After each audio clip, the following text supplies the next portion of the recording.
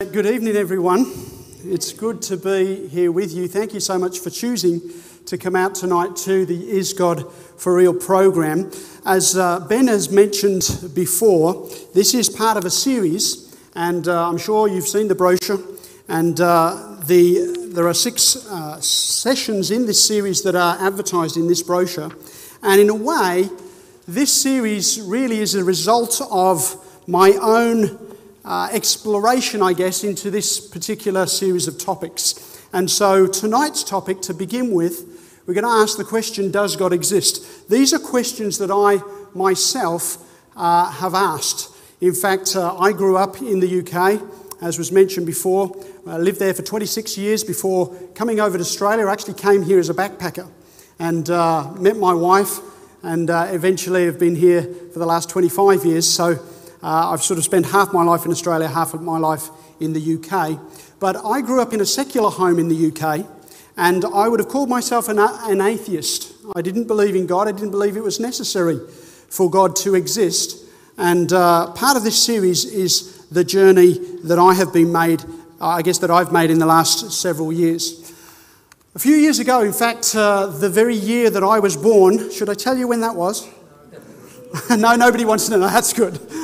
Well, Time magazine had a cover which had the headline, Is God Dead? And that was in the 60s, so that's a clue. But the idea of the magazine article was not so much that God had been alive and then he'd suddenly died, but the question was, is the idea of God dead in Western culture? That was the question it was asking way back in the 60s. And so I guess the idea of God in the Western world has been retreating for many. And people have seen that, or they have come to the conclusion that God is irrelevant and no longer a part of their lives. It doesn't make sense to have God in their life. Does God exist? And the other question that I think is equally as important is, does it matter? Does it matter whether God exists or not? I used to not believe in God, and I used to think it didn't matter whether you believed in God or not. And we want to explore that. I guess it must matter to you because you chose to come to a series called Is God for Real? It must matter in some sense to you. But we want to explore that. Does God exist, and does it in fact matter whether God exists or not? To begin with, we'll just look at some of the terms: atheist, agnostic, and theist. An atheist is someone who does not believe in God, who believes that there is no God in the universe. And I would have called myself, in my early 20s, an atheist. And I remember growing up, and I had a friend whose family used to go to church, and that was unusual for me because I didn't know any other friends who were of that nature, and I used to give him a hard time and say, how can you possibly believe in God? But I would have called myself an atheist. In reality, I probably was the second one, an agnostic. And an agnostic is someone who doesn't know whether there is evidence for God or not. They're not sure. And I guess I would have been more in that category. You see, I haven't met too many hardcore atheists. My brother calls himself an atheist. He was recently over here at Christmas time from the UK, and we have some interesting conversations. But he calls himself an atheist. But you see, I suppose if you think about our perspective as human beings, there's about 7.5 billion of us on the planet, and our planet is but a speck of dust in our solar system, which is a speck of dust in our galaxy, which is a speck of dust in the vast expanse of the universe. And for us, in our very limited observation, to declare that there is no God in the universe is perhaps a little bold for somebody to be able to declare that. And, you know, I'm talking about myself because I would have said that myself. But how much can we actually know from our limited perspective? So atheist doesn't believe in God, an agnostic doesn't know, and then of course there's theist, one who does believe in God, and I today am a theist. I do believe in God. Now when you look at that word theist, there's a whole host of other terms that we could probably put under there, because as important a question as does God exist is, probably an equally important question is, if God does exist, what kind of God exists? If there is a God in the universe, what is that God like? What kind of a God is there, if indeed a God exists? because we could put, for instance, the word deist up there. A deist is someone who believes that there is a God. God wound up the universe like a clock and then let it run and walked away. In other words, a deist believes in a God that there is a God that exists, but it's not a personal God. It's not somebody who can relate to you and I, and is not actually interested in you and I.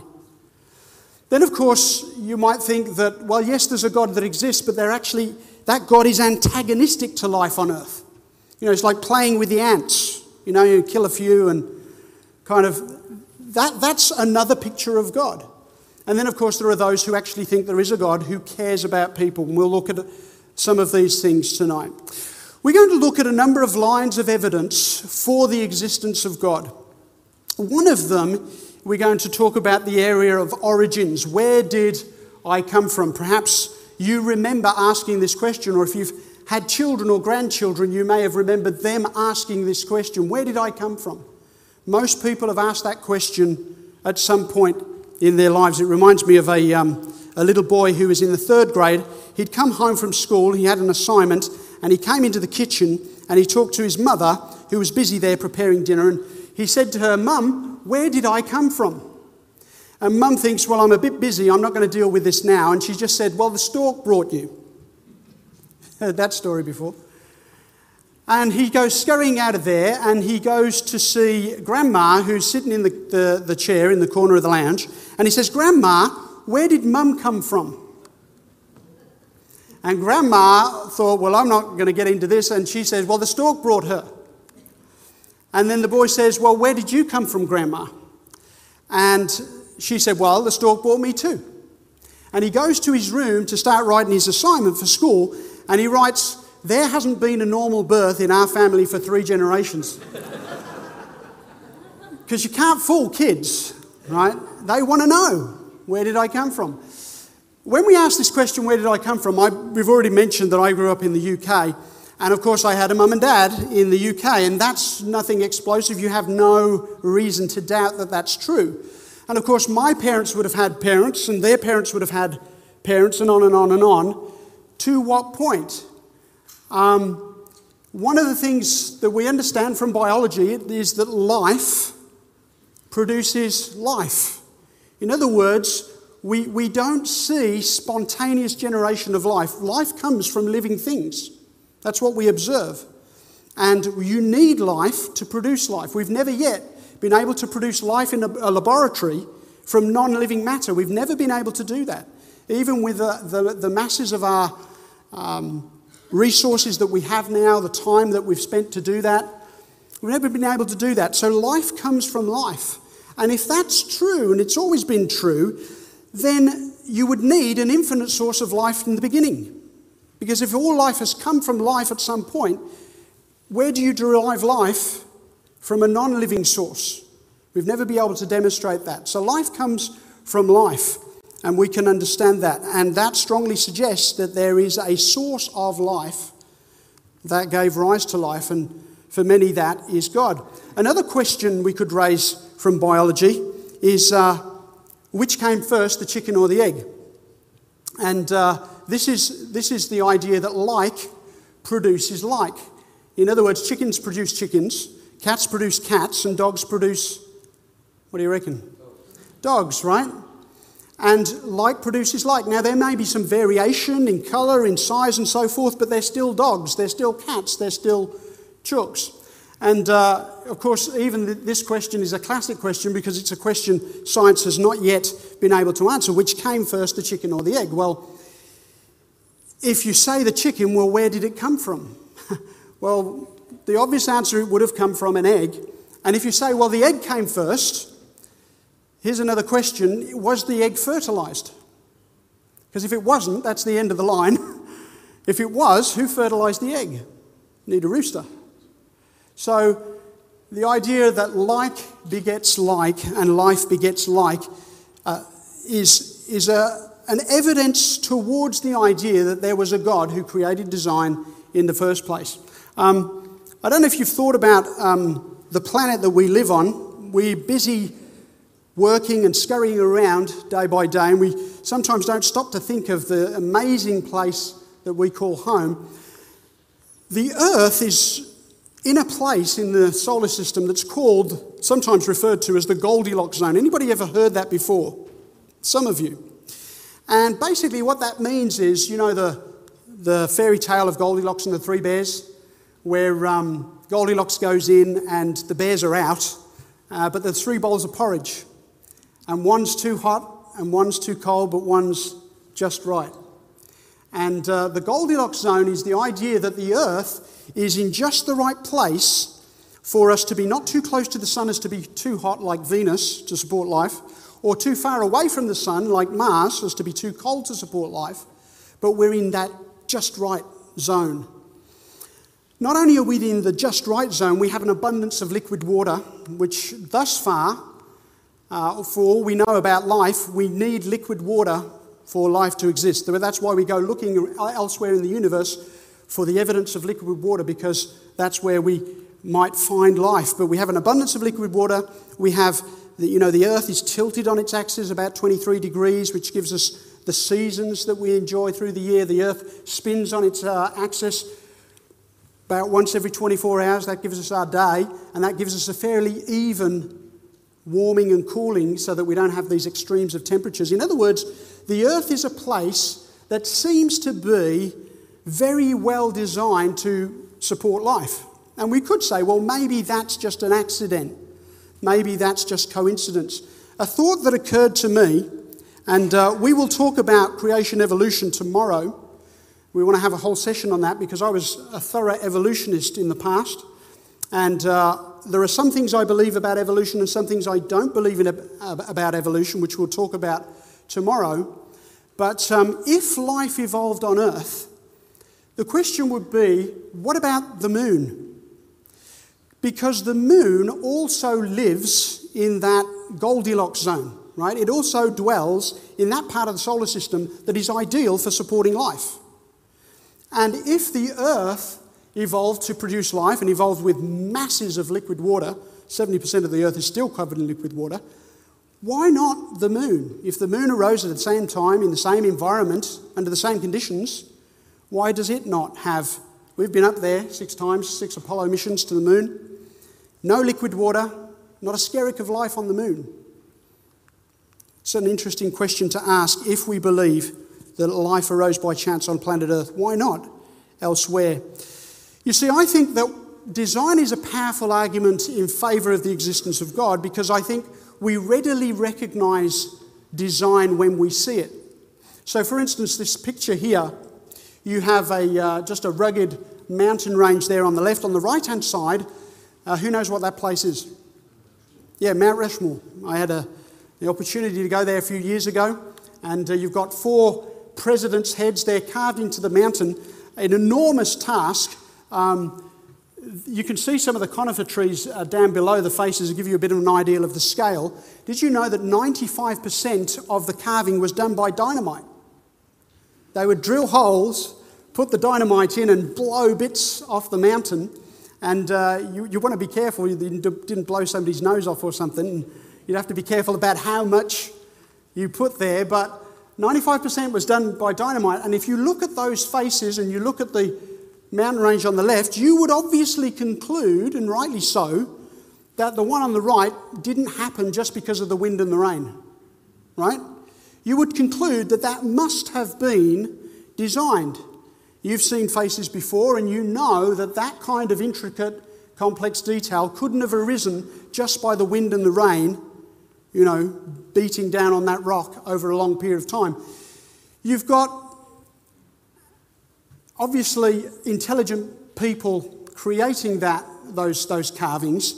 The question is, why is it easy for us to recognise design in solid rock, but difficult for us to recognise design in a human face, in a face that's living and breathing and seeing and hearing and, chewing and talking, right? Why is it easy for us to say, yes, we could recognise that that's designed, but when we look into a human face, we struggle sometimes to believe that it was designed, and certainly my worldview was very different on that. Ever heard of the anthropic principle? Some of the things we're talking about here, the say, the apparent design of planet Earth and the life on it is sometimes described as the anthropic principle. In other words, it kind of looks as though the world and the universe was made with mankind in mind. It says here, the universe seems to be designed with man in mind. Modern cosmology has identified dozens of measurable characteristics of the universe. Each of these characteristics are fine-tuned to such a degree that moving even one of them in either direction, only a fraction of a fraction of a fraction of a percentage, would make the existence of life anywhere in the universe impossible. We would live then not in a life-sustaining universe, but a life-prohibitive universe. There's a lot of these universal force constants, such as a strong nuclear force constant, a weak nuclear force constant, a gravitational force constant, and a whole host of others. And I won't go through them. I'm not a physicist, and some of you may be. I don't know. But the point is they've discovered these constants, and they are so finely tuned that if you moved any of them a fraction, life would not be possible. Not just on planet Earth, but anywhere in the universe. And some have suggested this is strong evidence that the universe was in fact designed. Somebody said it was, imagine it like this. Imagine that you were standing up against a brick wall in front of a firing squad. Not a pleasant thought, but imagine it if you will. You're standing there, they put a blindfold on you and say you've got 30 people with rifles. They put the blindfold on. The general says, ready, aim, fire. And you hear the guns go off, but you suddenly realise you're still alive. And then you're not sure what happened. Were they all bad shots? You know, did they all just fire up into the air? Did they shoot each other? And then you take the blindfold off and you see a whole range of bullet holes around you in a pattern that strongly suggests that they missed on purpose. And some have suggested that this is like the anthropic principle. All these finely tuned constants in the universe have missed us, and they've missed us on purpose, because if they were altered in any way, then we wouldn't exist. Sir Fred Hoyle was a British astronomer. He said, a common sense interpretation of the facts suggests that a super intellect has monkeyed with physics as well as with chemistry and biology, and that there are no blind forces worth speaking about in nature. The numbers one calculates from the facts seem to me so overwhelming as to put this question almost beyond question. This conclusion, rather, almost beyond question. So he says, it seems so finely tuned to me, you can't tell me nobody had input into that design. Ever watch Catalyst? It's an ABC science show on ABC television. A couple of years ago, they had a program that dealt with the anthropic principle, and they were interviewing a bunch of scientists to find out what they thought. Why do we live in such a finely tuned universe, they asked. Well, one scientist said, we just do. That's just the way it is. We just happen to be where we are because we happen to be where we are. Some people felt that that was not a satisfactory answer. Another scientist said, well, it's possible that we live in a multiverse. In other words, the universe that we have, which, by the way, is vast. We're not even sure what the edges of our universe are. We can only see as far as we can see with our best telescopes. But the idea is that our universe is but one of an infinite number of universes, and ours just happens to be the one that sprouted life here on Earth. And the challenge for this, of course, is there is no evidence for the other universes. We're just trying to imply other universes because we're trying to explain the one we're in. Somebody else said, we are really only a virtual reality program. Have you heard this before? That we're not really here, you and I. We're a program, and we imagine that we're here, and we seem to have these experiences, but we're not really having those experiences. But I reckon, if somebody comes and punches you in the face, that's a real experience. It's not a virtual experience, but that's one explanation. And another one, I thought this was very creative. Another physicist said this. He says, our descendants in the distant future, this is the answer to the question of why the universe appears to be so designed. Our descendants in the distant future travelled back in time and tinkered with the laws of physics at the Big Bang. Let that sink in a little bit. I used to watch a lot of science fiction and I was into time travel and all that kind of stuff. But if you think about this, he's saying, our descendants, in the distant future, they travel back in time and they tinker with the law of physics. How do you get there in the first place? That's the thing. How do you get to the future in the first place? And that's the problem for that. And when you look at these answers from very well-established scientists in terms of the area of physics, to me, they're obviously missing one other possibility, and that is it looks designed because it is designed. I mean, at least that should be a possibility, right? I mean, that should be a reasonable possibility. I remember reading this article in 2009 in a British newspaper called the Daily Mail, and it says, "Why we are born to believe in God. It's wired into the brain," says a psychologist. And this is work done by Professor Bruce Hood. It says, "Humans are programmed to believe in God because it gives them a better chance of survival," researchers claim. The findings of Bruce Hood, Professor of Developmental Psychology at Bristol, suggest that magical or supernatural beliefs are hardwired into our brains from birth. I want you to think about that. If they're hardwired into our brains from birth, who did the hardwiring? You know, we'll talk a little bit more about the whole evolution thing tomorrow, but it says his work is supported by other researchers who have found evidence linking religious feelings and experience to particular regions of the brain. Where do they come from? Why are they there? Freeman Dyson, he is a theoretical physicist. He said, "The more I examine the universe and the details of its architecture, the more evidence I find that the universe, in some sense, must have known we were coming." In other words, he examines the universe and he says, it looks like this whole thing was built for us. Built with our design in mind. And what's interesting about that is there is a verse in the ancient Hebrew Bible, the ancient Hebrew scriptures, that's similar to this, in that it says this. It says, "For thus says the Lord that created the heavens, God himself that formed the earth and made it. He has established it. He created it not in vain. He formed it to be inhabited. I am the Lord and there is none else." In other words, this Bible verse is suggesting that the world was made for a purpose. It was made with the idea of providing a home for human beings. And that's really what Freeman Dyson is suggesting. Well, some have looked at the design of the universe and particularly the design of human life and have even changed their minds from being an atheist. And I'm not just talking about myself, but people much smarter than me. There was a British atheist and philosopher, Anthony Flew. He was a voice for atheism in the 50s and 60s and 70s. And he wrote a book not too long ago called, instead of "There is no God," he scribbled that out and put "There is a God." And it says there how the world's most notorious atheist changed his mind. And this was all based upon the results of research that had been done in regard to DNA. Notice what he says here.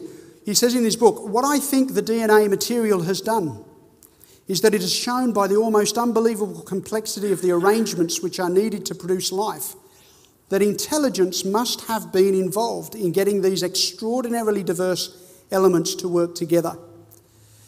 The only satisfactory explanation of such end-directed, self-replicating life as we see on earth is an infinitely intelligent mind." Not just an intelligent mind, but an infinitely intelligent mind. That's the conclusion he came to. He says, "It has become inordinately difficult even to begin to think about constructing a naturalistic theory of evolution of that first reproducing organism." And the line I've highlighted here, "I had to go where the evidence leads." And I want to just testify, I guess, from my own perspective, that I was an atheist. I really was an agnostic, I suppose. But in the end, I went where the evidence led. And that's the reason I became a believer in God. Bill Gates, years ago, wrote a book called The Road Ahead, and he talked about DNA, and he says, DNA is like a computer program, but far, far more advanced than any software ever created. So he's talking about what we now know about DNA thanks to modern medical research. And he says it's far more complex, far more advanced than any software ever created.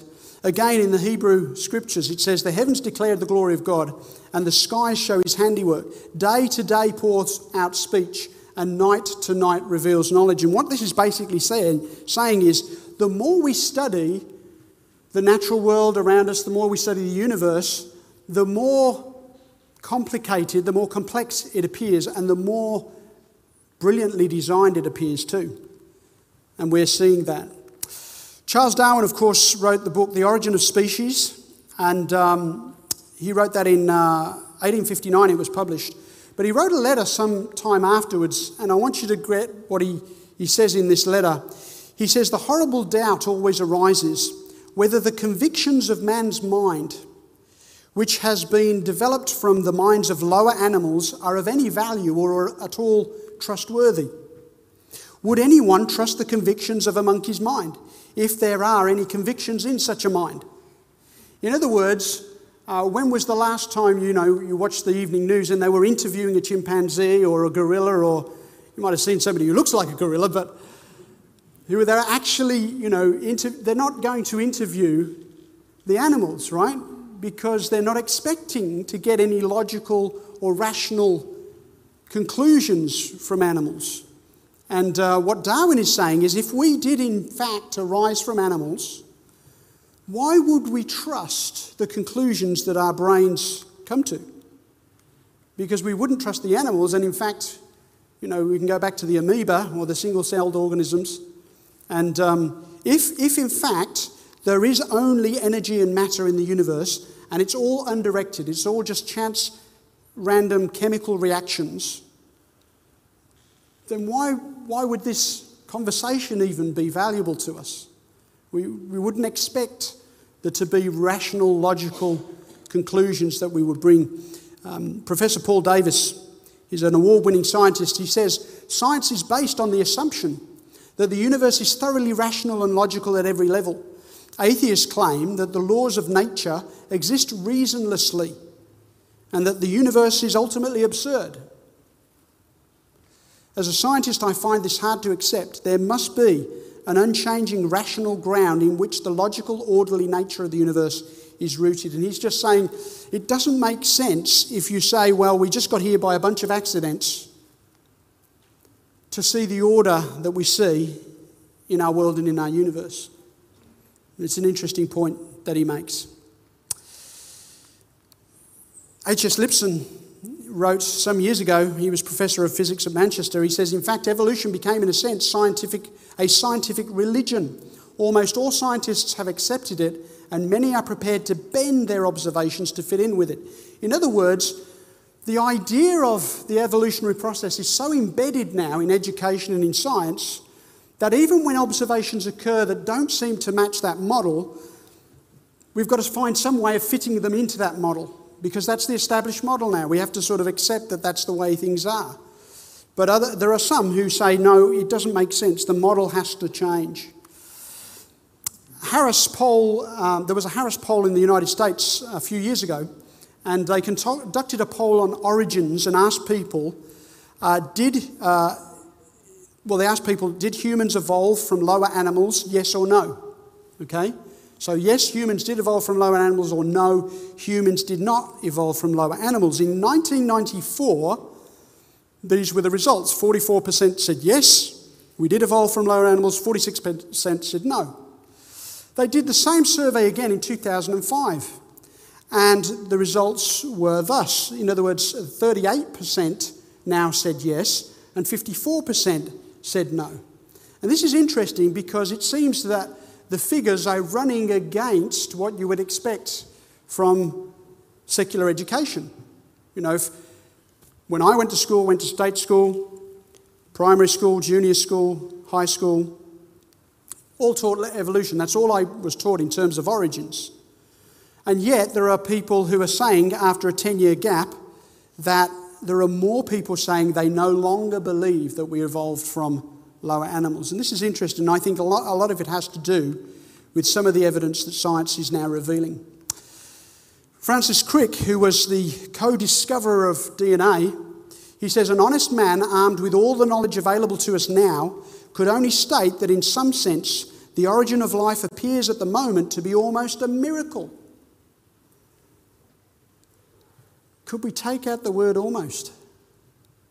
Is it almost a miracle or is it actually a miracle? And, I think that, again, the science is pointing in that direction. I think the longer we hang around, the more we will discover the marvels of life and how it was, I believe, it points to a designer, because if life was designed, then obviously that suggests strongly that there is a designer. I guess particularly in the last 20, 25 years, there's been quite a strong offensive from the atheist camp in regard to not only origins, but the philosophy of atheism versus theism. They were called the New Atheists. I guess they're not that new anymore because they've been around for a while. Christopher Hitchens, Richard Dawkins, Sam Harris. Christopher Hitchens, of course, has recently passed away. He's no longer with us, sadly. But Christopher Hitchens and Richard Dawkins, they're both British philosophers and scientists, and then Sam Harris is an American. And what's new about the New Atheists is not so much their arguments. Their arguments from philosophy or science are pretty much the same arguments that were being used 50 years ago. They're not really new arguments, but what is new is that the New Atheists believe and purport that if we drop God from our culture, from our society, from Western society, then not only will there be no damage, but actually society might get better. If we get rid of God and our ideas about God, our false ideas about God, then society would be better, or at least not worse off. And that wasn't true of some of the former atheists. They recognised that if you were going to get rid of God, then you have to get rid of a whole series of values that have been built up in the Western world around the idea that God exists. So, for instance, existentialist Albert Camus admitted that the death of God meant the loss of purpose, joy, and everything that makes life worth living. He recognised that. He was an atheist, but he just said, look, I don't believe that there's a God, but I recognise that not having God in the picture means that we have to do away with, or we're going to lose, a lot of these other things that are attached to God, like purpose, joy, and everything that makes life worth living. John F. Hort wrote a book. He wrote a book called God and the New Atheism. And this is what he says about the likes of Dawkins and others. He says, the new soft-core atheists assume that by dint of Darwinism we can just drop God like Santa Claus without having to witness the complete collapse of Western culture, including our sense of what is rational and moral. At least the hardcore atheists understood that if we were truly sincere in our atheism, the whole web of meanings and values that had clustered around the idea of God in Western culture has to go down the drain with its organising centre.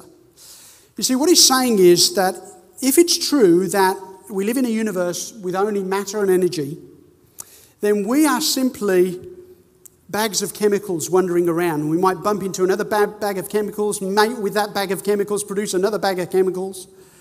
And he sort of suggests that things that we value as human beings, things like love.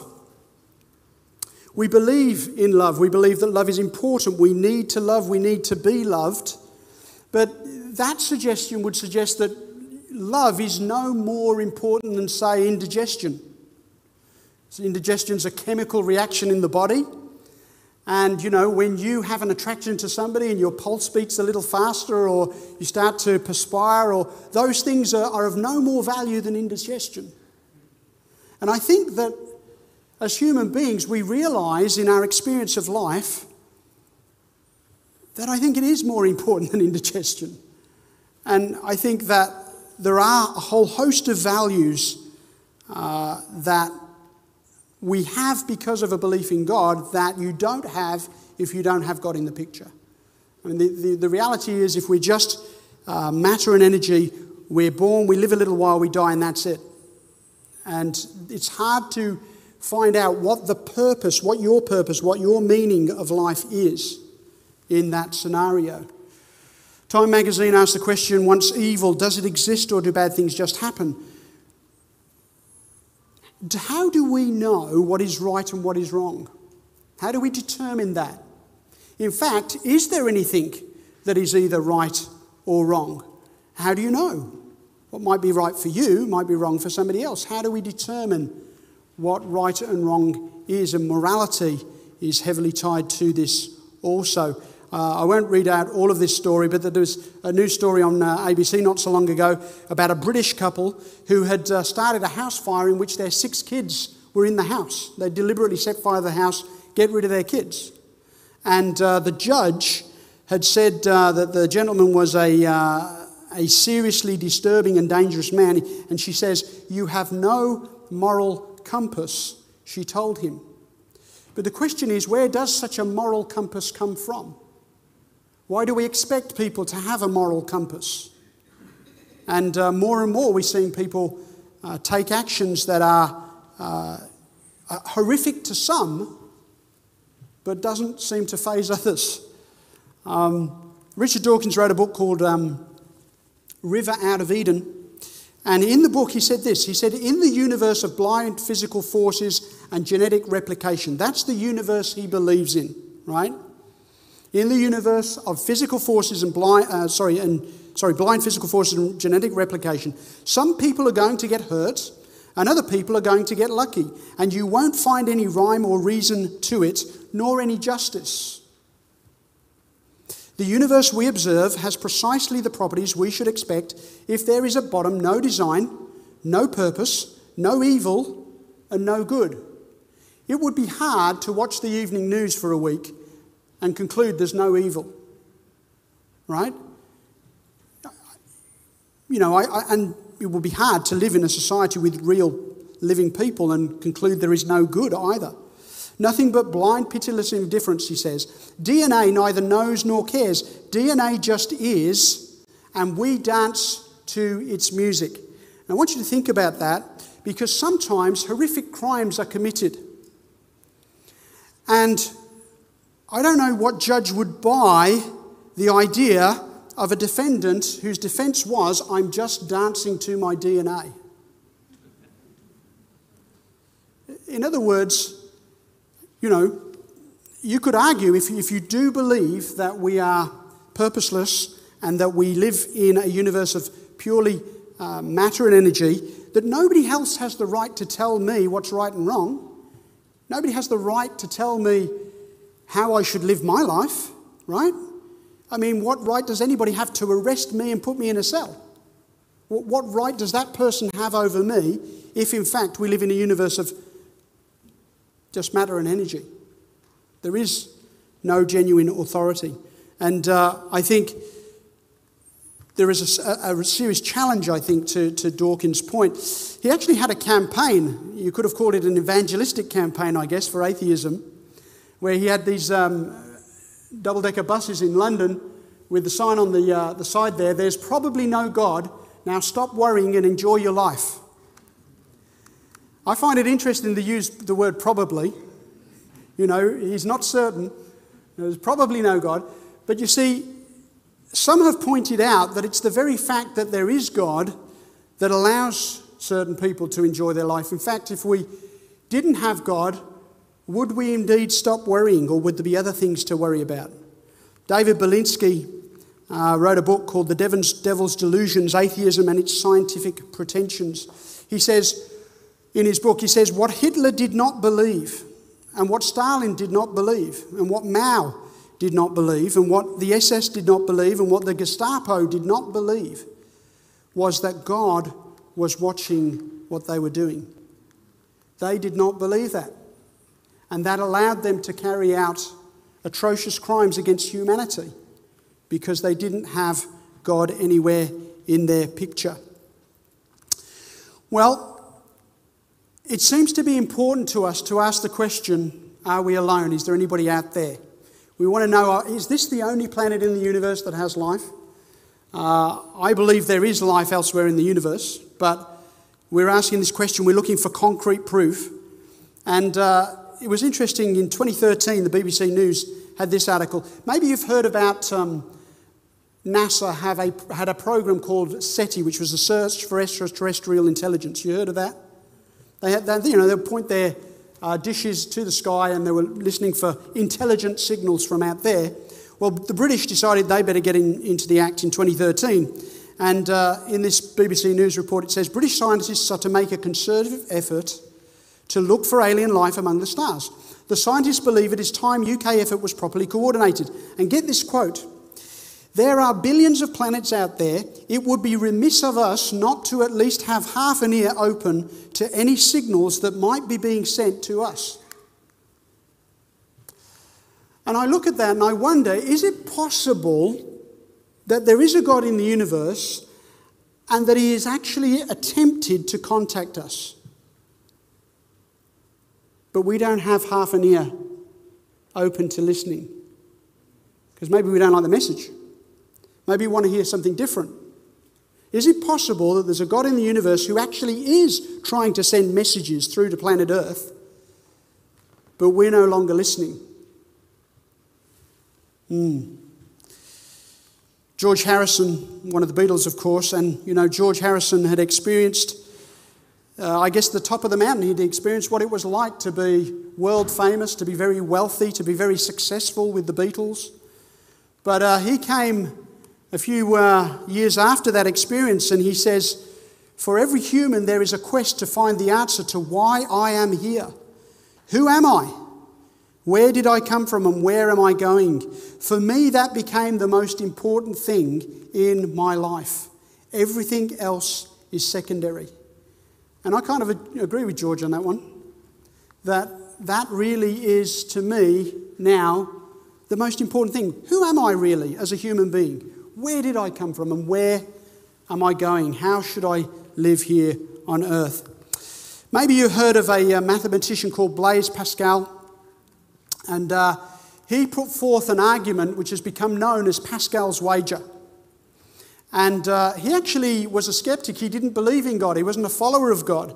But he actually claims that he came to God through mathematics. And he puts it like this. He wrote this is the 17th century. He says, God either exists or he doesn't. And let's pause there for a minute, because that's true. God doesn't exist just on Monday, Wednesday and Friday. He's either always there or he's not there at all, right? And sometimes we want to put God out of the picture when he's inconvenient, but we want to bring him back into the picture when we want the values that come with God. But he says here, God either exists or he doesn't. Based on the testimony of general revelation, that's what he called nature, and special revelation, which he called the Bible, it is safe to assume that God does in fact exist. Now, I want you to grasp what he says there. It's safe to assume. We're going to see why it's safe. It says, it is abundantly fair to concede that there is at least a 50% chance that God exists. Therefore, since we stand to gain eternity and thus infinity, the wise or safe choice is to live as though he does exist. If we are right, we gain everything and lose nothing. If we are wrong, we lose nothing and gain nothing. Do you see his point? His point is that if there is a God who exists, and if that God even has a remote possibility of extending the lives that we typically lead, wouldn't it be worth investigating that? Wouldn't it be worth checking that out to find out if God is for real? Right? He's saying it makes all the sense in the world to check that out, because you don't lose anything. We only have this life if in fact God doesn't exist. Alistair McGrath, you may, when we referred to Richard Dawkins before, Richard Dawkins wrote a book which I've read called The God Delusion, right? He wrote a book called The God Delusion. Richard Dawkins works at Oxford University. Another man who works at Oxford University is Alistair McGrath. Alistair McGrath wrote a book called The Dawkins Delusion, because he wanted to meet some of the challenges that Richard had laid down in his book. And Alistair McGrath shares some of his own story here. He says, although I was passionately and totally persuaded of the truth of atheism as a young man, I subsequently found myself persuaded that Christianity was a much more interesting and intellectually exciting worldview than atheism. Here's a man who grew up and was committed to atheism. But like the philosopher before that we talked about, Anthony Flew, he changed his mind. I grew up saying that I was an atheist, but my experience of life and the things that I've learned in the last 20 years have changed my mind on that. And we can do that. We can change our mind. It seems important to us to know who we are as human beings. Where did we come from?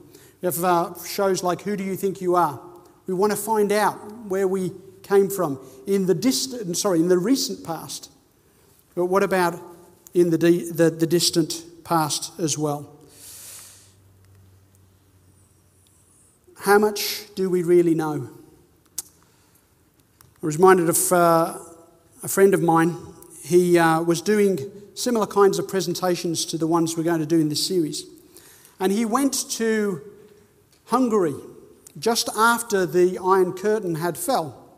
And he went to that country and presented some meetings, and he was due to speak at a university campus. And the university campus had been a very atheistic, university campus. And the idea was that he had been invited to go there, and he was going to go and speak for an hour on evidence for the existence of God. And then one of the professors from the university, who was an atheist, was going to speak for an hour on the evidence as to why there is not a God. Well, when Mark got there, somehow the other guy was detained or delayed, and he couldn't make it. He wasn't going to come. And they said, would you be able to speak for 2 hours? And he says, sure. And so he begins his presentation. And the audience is basically filled with students and university lecturers who are pretty committed atheists. They've believed in atheism, if you can believe in atheism, for a long, long time. And he's speaking away, and one of the students gets up after about 10 minutes and says, you're talking as though God exists. We don't believe that God exists. And he stood there and he thought, how should I respond to this? And he said, what is the subject that you are studying? And I don't know what it was. It might have been physics, so let's say that it was physics. And he said, well, how many books that have been printed this year on the subject of physics have you personally read? And he said, I don't know, hardly any. Well, how many books on the subject of physics that have ever been published have you personally read? Very few. How many books in the area of biology that have ever been printed have you personally read? How many books on the area of chemistry or the area of music or the area of languages have you? How many of the dynasties of China have you studied? And he would ask him these various questions, and obviously the student was saying, well, hardly any. And Mark said to him, would it be fair to say that of all the knowledge in all the world, in the history of the world, you know less than 5%? And he said, sure. Now, of course, we all know less than 1%, right? A lot less than 1%. And then he said to him, is it possible then that God exists in the 95% of knowledge you admit that you have no knowledge of? And he said, yes, I have to admit that that's the case. And so he says, and then he says, look, if life was you're born for a while, you live a meaningless life and you die, and that's the end, and that's all there is to life. If you could choose that, or you could choose a life of purpose, a life where you were cared for and you cared about others, a life where you knew that when that life came to an end, there was still more life to come. If you could choose between those two, let's suppose for a moment that those two options existed. If you could choose between the two, which one would you choose? He said, I'd choose the latter. He says, you're not an atheist. You're an intelligent man looking for answers. And I think that at the end of the day, how much do we know? We know very, very little. I'm not standing up here today or tomorrow telling you I know a lot of stuff. I don't. But I've discovered certain things. And it's like, if you've met somebody, you can't not have met them anymore. And I had an encounter with God that changed my perspective, and I began to research the implications of what it meant to have a God in the universe. And I changed my mind on that subject. I was presenting this series in a community centre, another part of Australia, and there was a skateboard ramp at the back. And on the skateboard ramp, I have no idea who wrote this or what they were saying, but it says, "I want to believe." I think there are a lot of people who want to believe, but they want evidence upon which to base their faith, evidence upon which to base their belief. Where did our world come from? There are two basic ideas. Where does life come from? What do our lives really mean? We could choose atheism. I've understood what a little bit of that is like. Or we could explore the possibility that actually God might be for real. And that's what we're going to explore in this series. And what I would want to ask you at this point is, if it were possible to know the answer to the question, is God for real? If it was possible to know, how many of you would want to just say, "I'd want to know"? That's all I'm asking. I'd want to know. Then I'm happy you're here, and I'm happy to share this journey with you, because that's what we're really going to explore. We want to explore, is God in fact for real?